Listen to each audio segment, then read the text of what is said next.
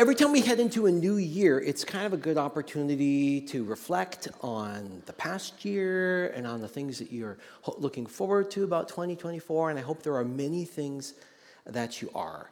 I wanted to, today is sort of a standalone message. We often preach in sermon series. You're hearing a fantastic message next week about the Lord's Prayer, then a couple weeks on some kind of foundational Christian questions. Then we'll do a longer series through some of the parables of the kingdom of God in the book of Luke, and I'm looking forward to all of that.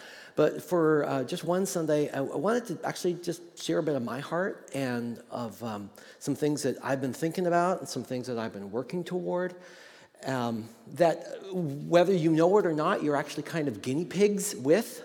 Part of I finished the first semester of a doctorate in what's called semiotics, church, and culture. Whoa, I know. What's it, semi-tractor trailer? What's the deal? Okay, well, so semiotics is the study of signs, symbols, and metaphors. And you think, well, what does that have to do with Christian ministry? Well, for those of you who were here last week, and we looked at the Christmas story, and actually all of the times we've been looking at this, one of the things that they've been teaching me to do, and it's been really fun, I'm studying under Dr. Len Sweet, he's kind of a world expert in this, is you start looking at how do symbols and images resonate throughout the scriptures. So like last week, we looked at this issue of shepherds and lambs. Like what do shepherds do? How do lambs function in the Bible? And what does that mean in terms of how we understand the Christmas story? So you're already sort of hearing me trying to learn as we go, and I hope we can be on this learning journey together with semiotics. And I hope you're enjoying it, and thanks for the feedback, both the positive and the negative. It's all really, really helpful, because I just want to be a really good student of the Word. And I'm finding that this study is allowing some of the things that I was trained in all those years ago in terms of Greek word study and Hebrew word study and the parallel passages and all the things that you learn when you're in seminary, and actually adding some new layers on top of that and giving some new tools in the toolkit for trying to hopefully better understand this timeless treasure that we have in the Word of God. So thanks for being on that journey with me. The other part of that this doctoral program is working on a dissertation, where for 3 years, getting to do a really deep dive into a topic that I think is vitally important. And so for just one Sunday, I wanted to talk to you about what I'm studying and what I'm looking at. Because I actually believe, and this is why this course of study has been so life-giving for me, is I actually believe this is the most pressing issue that at least the North American church faces today. To illustrate, let me show you a picture. This is a picture from 23 years ago. That's me. Well, you can see younger me. There you go. And that little bundle of joy on Anita's lap is our daughter Lauren. She's about 2 months old at this point. I've been serving in youth ministry at Wiley Heights Covenant Church in Yakima, Washington. If there's anyone on the live stream from Yakima, please check out Wiley Heights. It is a wonderful, wonderful church. So I was there in the youth and music ministry capacity for 7 years. They really launched me in ministry, helped me figure out my pastoral identity. I couldn't imagine a better first call. And one of the cool things about, investing in kids over the years, and that was a picture of our middle school group and some of the leaders about a week before. I was actually part of a going away present as I was heading out from there to move to Chicago to do a Master's of Divinity degree. You just get to see what happens to kids over the years. So like with you kids you saw in that photo back then, back when I felt like I was a kid too, but I've been able to stay in touch with many of them over the years. I've done dozens of weddings from that group and seen how some of them have really gone on to thrive in their faith, and others not so much. And actually, over the years, I've had the privilege of, preaching in various settings and forms to literally thousands of teenagers. I've had the privilege of leading several hundred teenagers to Christ, and then see what happens over time. And over the last 10 years, I've noticed that something is shifting. And there are some trends for how faith is getting passed on from one generation to the next that are different now than when I started in ministry and when I was growing up. And so I wanted to do a bit of a deep dive into that. Before we talk about some of the things I've been learning and some of the things I think that are really changing in terms of intergenerational ministry, I want us to remember that our God is an intergenerational God. Like even back in this foundational passage, Deuteronomy chapter 6. So the law is being given to Moses. Moses is describing the law that he has received from God to the Israelites. And he introduces them to this prayer that they would be praying twice a day. We actually did a series on it a few months ago called the Shema. So Deuteronomy chapter 6, verses 4 through 9. Let's take a look at that together. Hear, O Israel, the Lord our God, the Lord is one. Love the Lord your God with all your heart, with all your soul, and with all your strength. That's his core prayer. These commandments I give you today are to be on your hearts. Then we get to verse 7. Impress them on your children. Talk about them when you sit at home, when you walk along the road, when you lie down, and when you get up. Tie them as symbols on your hands and bind them to your foreheads. Write them on the door frames of your houses and on your gates. In other words, this core idea of loving God, you should just immerse yourself in it. Like write it everywhere. In every format you can find, wear it, make it decorations in your house. Just surround yourself in it. It is vitally important. Impress them on your children. Or you think of all the times in the scriptures where God refers to himself as the God of Abraham, Isaac, and Jacob. In other words, I was your grandfather's God, I was your father's God, and I'm your God.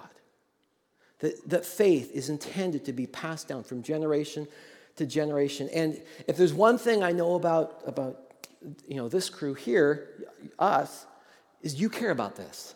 I know that you care about this. We are and have been from the very beginning of our founding an intentionally intergenerational church. It has affected every aspect of our ministry, from how, the songs that we sing, to the volume we play it at, to who's on the worship team, to where who are the visible leaders. It has shaped every aspect of faith for us. We are intentionally intergenerational.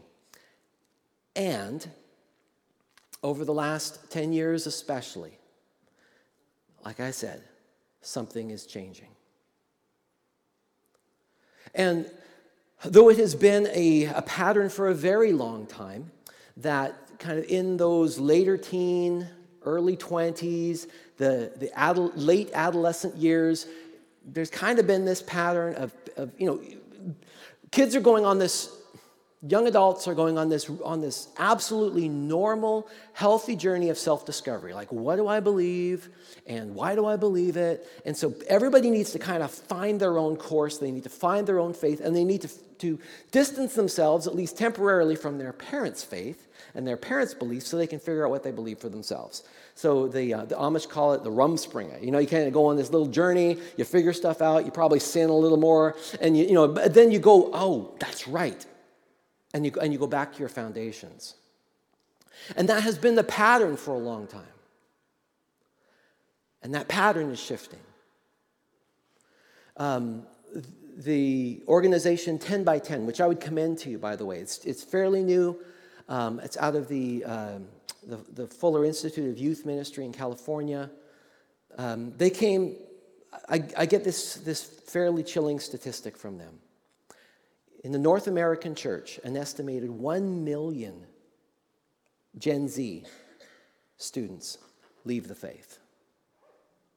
Every year. In other words, in terms of the goal of passing down faith from one generation to the next, we're failing. And like any creature that fails to reproduce itself is an endangered species.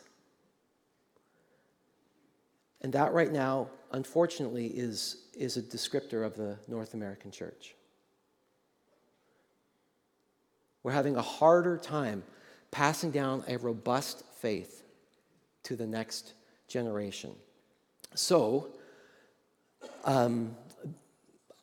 that's been my course of study. So I'm only a few months into it, so this is just little disclaimers. Hopefully over the next 3 years, I'm going to be learning quite a number of things that might even correct or revise some of what I'm about to say over the next few minutes, because I'm on a learning journey and I'm just on a search for truth in this area. But I really believe it is the most important issue facing the church today. And I also said, I know many of you well enough to know this is also the thing you probably care about more than anything else. Like, do you want your kids to know Jesus? Do you want your grandchildren to know Jesus? Do you want your great-grandchildren to know? I can't talk about that without tearing up.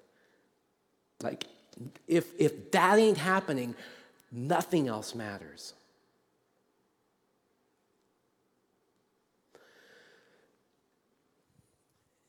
So, what I've been doing is I've been doing interviews with a number of industry experts, been reading a gob of books. I'll be at least 30 to 50 books in by the time I'm done. And I've been interviewing young adults. And I've had the privilege of interviewing quite a few. And I've been blown away, actually, by the incredible honesty and candor that I've been hearing. And thank you for those of you that have set me up with your kids or your grandkids. And, you know, we've gone on a Zoom call together or a phone call or gone on a coffee date. And I've just been able to hear their story. So here's some of the things that the experts are telling us that have shifted over the past few years that are affecting the next generation. One of the biggest is technology. If you were born prior to 1995, then cell phones, the internet, it's a new thing for you. You actually remember a time before the internet. Right. And that means that our relationship with technology, because that's me, I'm a proud 72, is our relationship with technology is a little bit different. Is we see the world around us as the real world, and the screens in front of us as an augmentation to the real world. Like a television.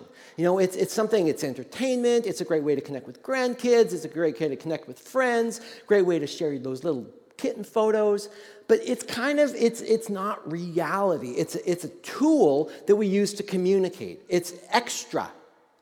It's an augmentation to what we understand as reality. If you were raised on screens, which describes many, not all, but many, who were born after 1995. And actually, the year 2012 is incredibly influential in terms of youth culture. The mental health issues increased greatly after 2012. The depression rates, the suicide rates, all of those things increased greatly after 2012. Do you know what was introduced in 2012? The iPhone. The iPhone. And so we have, a generation that has been raised on and with screens. And here's why that's important. Now, let me see your eyes. Who here can remember being in 7th grade? Some of you can't remember being in 7th grade? Okay, a few of you are looking forward to 7th grade. No, actually, probably nobody in the room, so I'm going to talk really bluntly. So in seventh grade, see, I remember seventh grade, and in seventh grade, there's these kids there's always a kid in the class who's like they're cooler than you.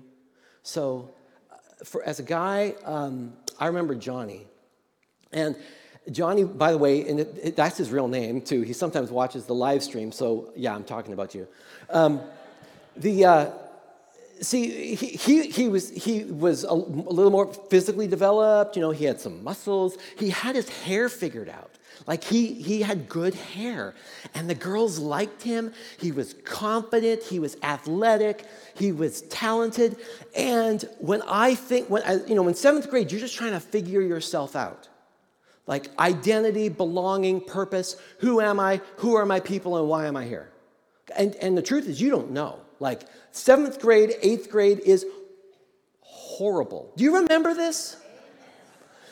Like when our girls were going through seventh grade, I remember just looking them in the eye and say, honey, survive this. Like, because I promise you, if you can just make it through this, it will get better. It will get better. And thankfully it did. I would not go back to seventh grade or eighth grade. Maybe it was seventh grade or maybe eighth grade or ninth. I wouldn't go back for all the money in the world.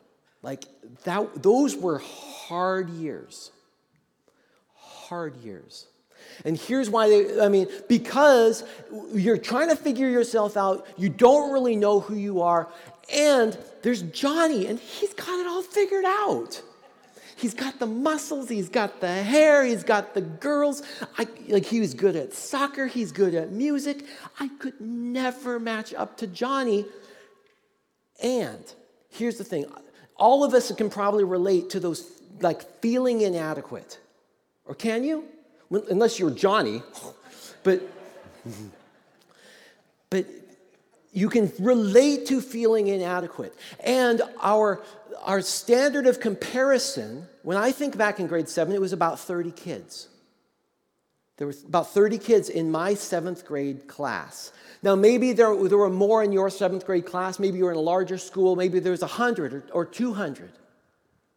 But there's always a Johnny. Or if you're a girl, there's an always, and I'm going to use this name, and this is not referring to anyone, okay? Like, let's just call her Amanda. Like, so she kind of develops sooner than everybody else. And she's got the curves going on. And she's got the hair figured out. And all the boys like her. And you just feel inadequate next to Amanda. Johnny and Amanda, they're amazing. And I feel just average or less than average. Right? So, but that's in a comparison group of about 50, 30 in my case, 30, 50, maybe 100. And I felt inadequate. And for the world of our teenagers right now, the awareness of peer group is not 50, it's not 100, it's thousands. Because of this portal to a larger world. And so when you find yourself on Instagram or on Pinterest even, you're not just comparing yourself to Johnny anymore. Every person on that screen is amazing. Now, I don't care that they've been airbrushed. That's the world that feels real. And that's who I'm comparing myself to. And if I felt inadequate standing next to Johnny, or ladies, if you felt inadequate standing next to Amanda, just multiply that by 100 or 1,000. And that's what our teens right now are going through. It is a really big world. And there is massive awareness. And so this same incredible technology that allows us to connect all across countries. I mean, even in my course, I was in a class a few weeks back, and so there's somebody in Iowa, there's somebody in Nashville, and my teacher was teaching from Korea. I mean, we're on Zoom together. Crazy. But that same technology, when you're an adolescent and you're trying to figure out who you are, and this in the digital world, sometimes it's referred to as somebody who is a digital native. A digital native. In other words, you're so used to technology. And by the way, any young adults, if I'm wrong on some of this, please correct me, because I'm trying to learn here.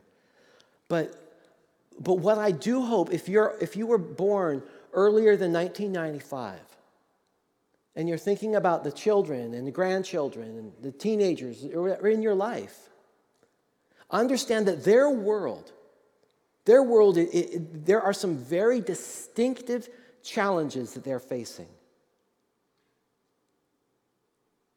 It is not surprising to me that we're having greater incidences of mental health challenges and eating disorders and depression rates, because everyone's just trying to figure themselves out. But the comparison pool has gotten much, much larger, and it's much more difficult. Every parent I know, especially I think of the parents of kids in our youth group. These are great parents. Every one of them is trying to navigate technology. When do I give my child a phone? What access do I give them? Because it's fairly well documented now that for women, for young girls, social media has there's some pretty significant emotional challenges that come along with that because of that comparison. Because every woman on the influencer, on YouTube, Instagram, even the good sites, they look a certain way. And there's a sense of comparison. It's a natural process, sense of comparison, and a sense of inadequacy, and it's really, really difficult. For guys, this is a porn portal. So, just ladies, close your ears for a second, okay? Guys, do you remember being in 7th grade? Remember being in 8th grade? All the normal stuff is all those hormones just flood your system, and you've got questions about everything. Can you imagine what 8th grade you would do if you had access to a cell phone? And kids today, they're the same. They're the same. Now that doesn't mean that every teenage boy is looking at porn. It does not mean that. But it just means that the struggle that we have, the struggle that, and women as well. It's a slightly different struggle, gender to gender, and I don't mean to overly stereotype. That's not fair. But these I'm speaking in generalities. But the struggle is greater because of these things. The sense of inadequacy is greater because of these things. It is a very, very difficult time to be a teenager in America. And the only reason I bring that up and hit those illustrations hard is because, among other things, that should fill us with some empathy. And just go, every generation has its challenges and struggles. So I'm not saying one is harder than the other. But I'm saying that this is a distinctive challenge that the next generation faces, that your children face, that your grandchildren face, that your great-grandchildren, if they're in their teen years, that they face. And so you pray for them. You pray for them. And we look for wise counsel to try to, about use of technology and how to do those things, and realizing that the toothpaste, it's already out of the tube. We're not going to be able to get it back in. This is not about being anti-tech, but we need tremendous wisdom when it comes to technology. Now, that's the challenge in culture in general.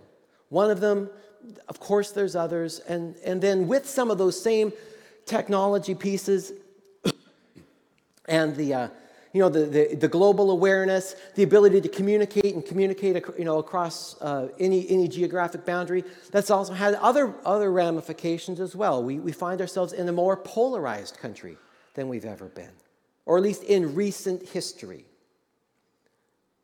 Because we more easily gravitate into our individual tribes. And it's much easier across a screen to dehumanize the person from the other tribe. It's not even a look across the aisle, it's a look across the screen now. And that has also had an impact. So there's these cultural challenges that our kids are being raised in, even as every single person goes through the same journey that you went through in your teen years. Identity, who am I? Belonging, who are my people? Who do I belong to and who do I belong with? And purpose, why am I here? And especially,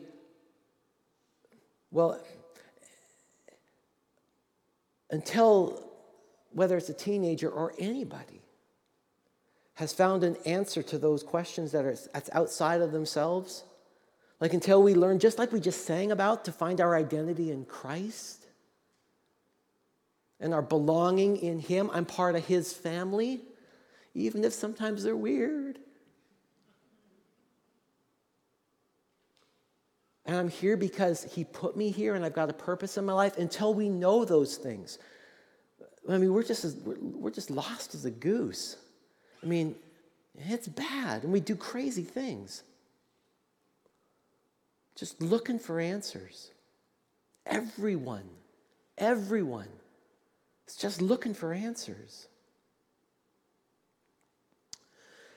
So you've got those challenges culturally around us, but there's also some challenges that we're seeing inside the church as well. And so here's at least what I've been learning so far, both in the books, in the national data, and in interviews. That on some level, what we are facing inside the church is not, like, I'm coming into it expecting us to find a next-gen discipleship crisis. So what do we need to do? What's the answer? And what I'm coming to discover, and I hope I'm wrong on this, it's not so much that we're facing a next-generation discipleship crisis. We're facing a discipleship crisis, period. Because what is so often the story for those who do not continue in their faith, they maybe had exposure to faith through youth group or young life, or they were raised in a Christian home. And more than ever, or more than any time in recent history, they're choosing to not continue their faith into practicing their faith into adulthood. There are some common trends and themes in there. Again, this is not to say this is what happened to your child or your grandchild. This is just some overall general trends. So there's the challenge of anti-intellectualism, of a church that says you have to choose between faith and science because the two are absolutely opposed to one another and there can be no conversation between the two. That's actually one of my family members, that was his moment when he was in med school and somebody told him that. He said, okay, I'll choose science. So there's an anti-intellectualism in the church that has had has been destructive messaging, instead of recognizing that both have a place. And in fact, science needs faith just as much as faith needs science.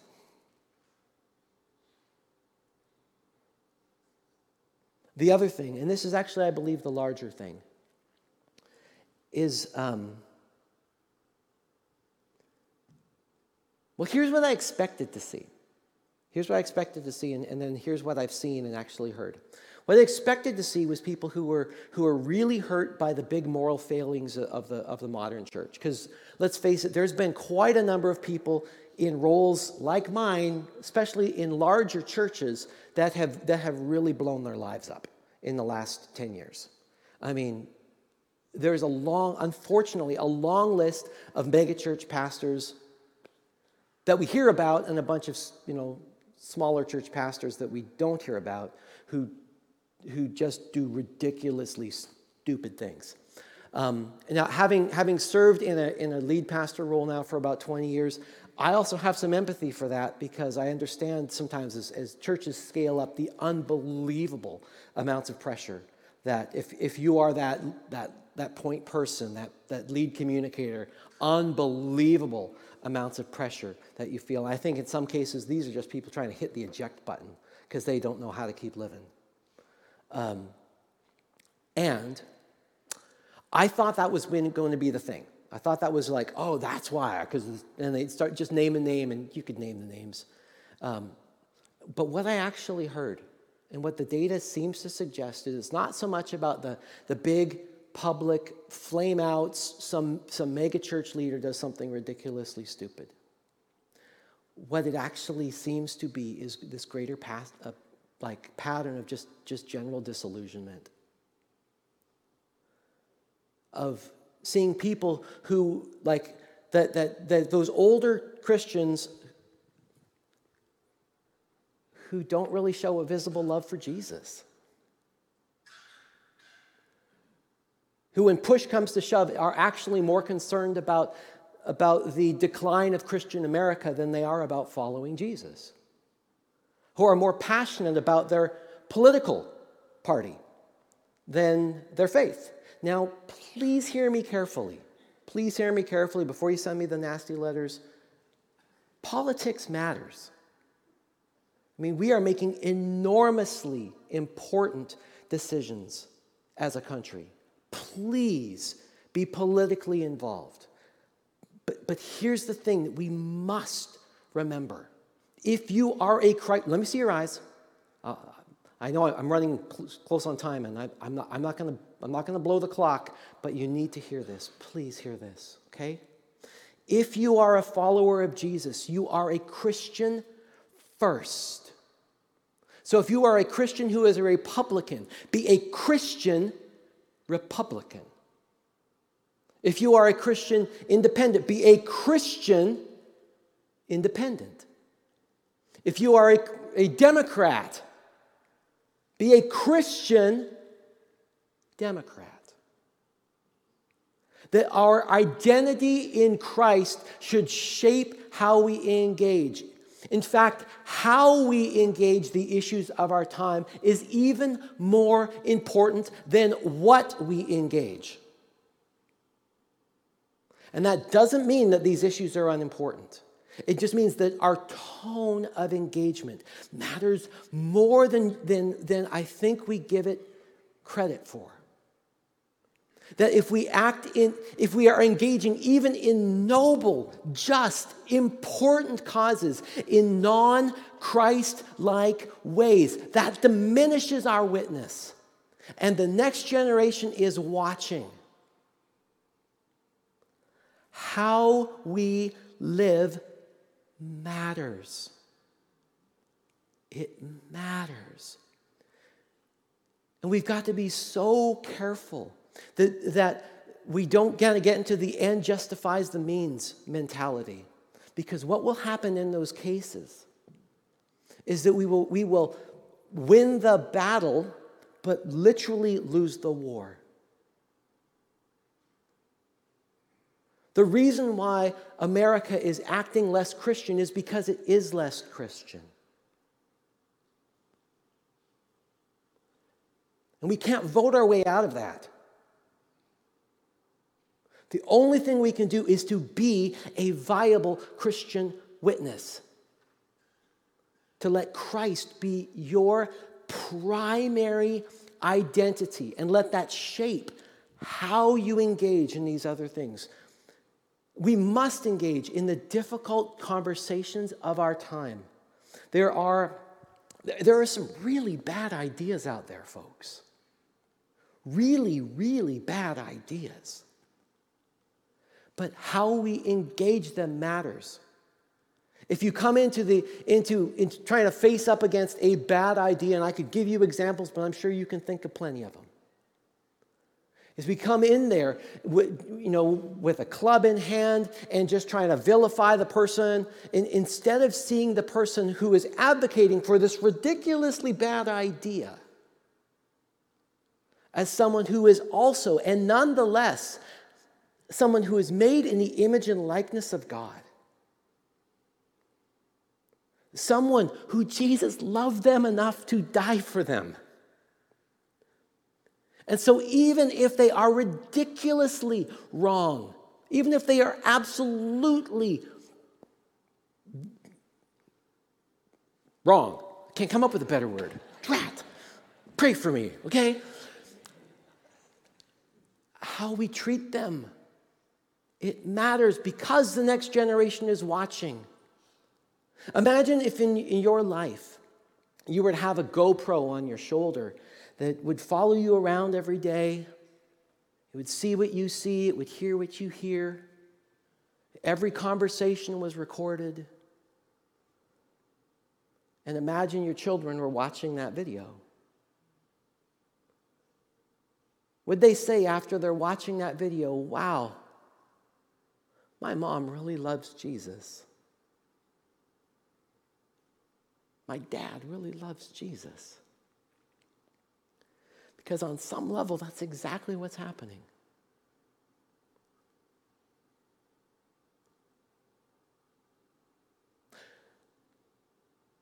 So that's the bad news. We have a discipleship crisis in the church. And it is affecting the next generation. A next generation that is experiencing some unprecedented cultural challenges because of the advance of technology and all of the ramifications that have come along with that. That's the bad news. You're probably, I hope you are, wondering, so what do we do? What do we do? So here's some thoughts that I hope become smarter thoughts over the next 3 years as I just continue to study. And if you allow me to stick around as pastor, we're going to be trying to figure some of this stuff out together because I continue to be just passionate about next generation ministry. We are a multi-generational church. We are a church that's going to pass down a robust, vibrant faith to the next generation because my grandchildren I want them to be exposed to an authentic witness of a Christian faith. Amen. Okay? So we're going to be intentional about building relationships between generations. Here's what that looks like on some level, and again, I'm hoping these thoughts get smarter over the next 3 years and get better. This actually, could you put up that picture again, from 23 years ago when I actually looked like a young person? Okay. Now, one of the things that this picture reminds me of is that, because I can name most of the teens and all of the young adults that were serving in youth ministry, I can name them there. One of the things that I noticed back then, because for many years I've been involved in kind of like most churches, what we sort of think of as a young life model. So youth ministry, you do some big parties, you have to do some really fun stuff, and then you do a devotional, and you talk about Jesus, but you also do big goofy games, and that's good, and that's good. There's nothing wrong with that model. It's not a bad one. It's just increasingly become an inadequate model. It is not enough. As I look at the picture, there's a group within that photo that by and large have actually had a thriving and robust faith over the years. And I know that because they were the ones that were in our leadership, youth leadership models. They were the ones that we were teaching them how to lead Bible studies and teaching them how to lead worship, and they were given responsibility for things. And some of them, Ian went on to be a missionary in Alaska. Kristen, She's an elder at her church. Jackie, yeah, I mean, she now speaks 6 languages and served in missions in Romania and China. And some people have gone on to do some pretty cool things. A couple of them are pastors. When we invest, when we do deep discipleship in the next generation, great things happen. Great things happen. And we're seeing in the models of the success models now, work pretty closely with Cascades Camp and the way that they're doing high school ministry there, where it's by the time you get to high school, it's not so much about the big party and then here's a Bible study on top of the big party. Not that that's a bad thing. It's still good to do fun, goofy things. Kids totally need to let off steam. I am not anti-fun, okay? But by the time you get to high school in those environments, they're being given responsibility. They're starting to, whether it's cleaning dishes and setting stuff up or leading games, they're starting to learn how to do things. And finding that kids who engage on that level, they're given actual responsibility. They're fully involved. That they end up having a much more robust faith because they're actually given some people believed in them on a deeper level. And so there's part of me that thinks, what would it be like if we integrated some of those models into the local church?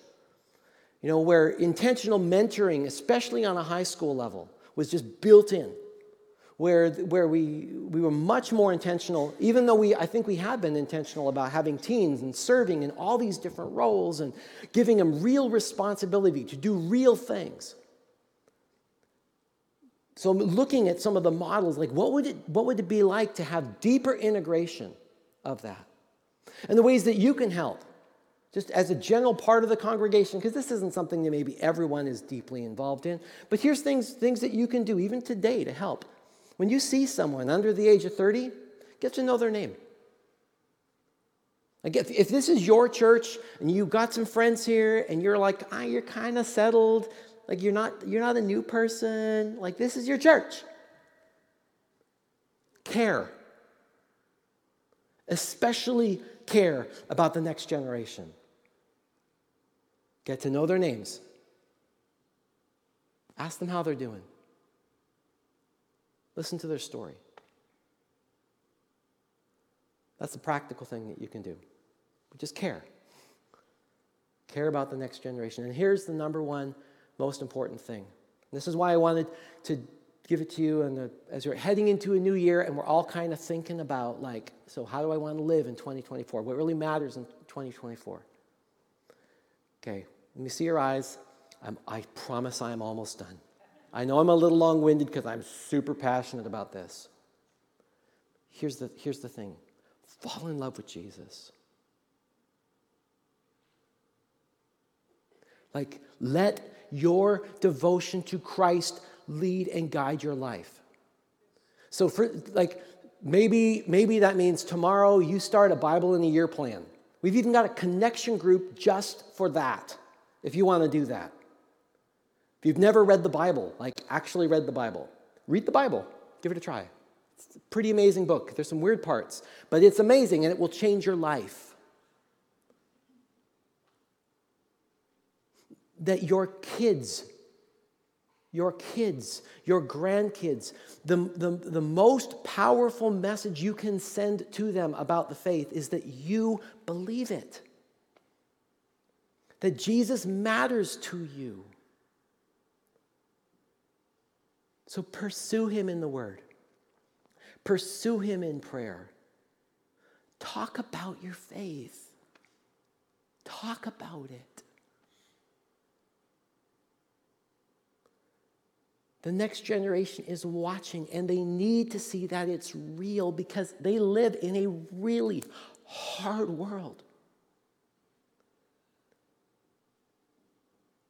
And Christianity is not just another special interest group. if we are just another group that's whining about our own rights and our own freedoms and wishing we had more privileges, we are like everybody else. Big freaking deal. And that's what the next generation is saying far too often. But we have something. Christianity has something that nothing else has. We have Jesus. We have Jesus. We have a living Savior who lives in our midst, who gives us peace regardless of the situations around us, who gives us hope regardless of what's happening in the world around us, who meets us every single day if we will just still our hearts and open our hearts towards him. Let your faith be your witness. Like this love like Jesus. Like if we do that, if we actually do that, it will impact the next generation. And as we do that, it will also impact the world. You want to change the world? Just like start at your dining room table. Start there. And fall in love with Jesus. As Paul writes to the church in Ephesus,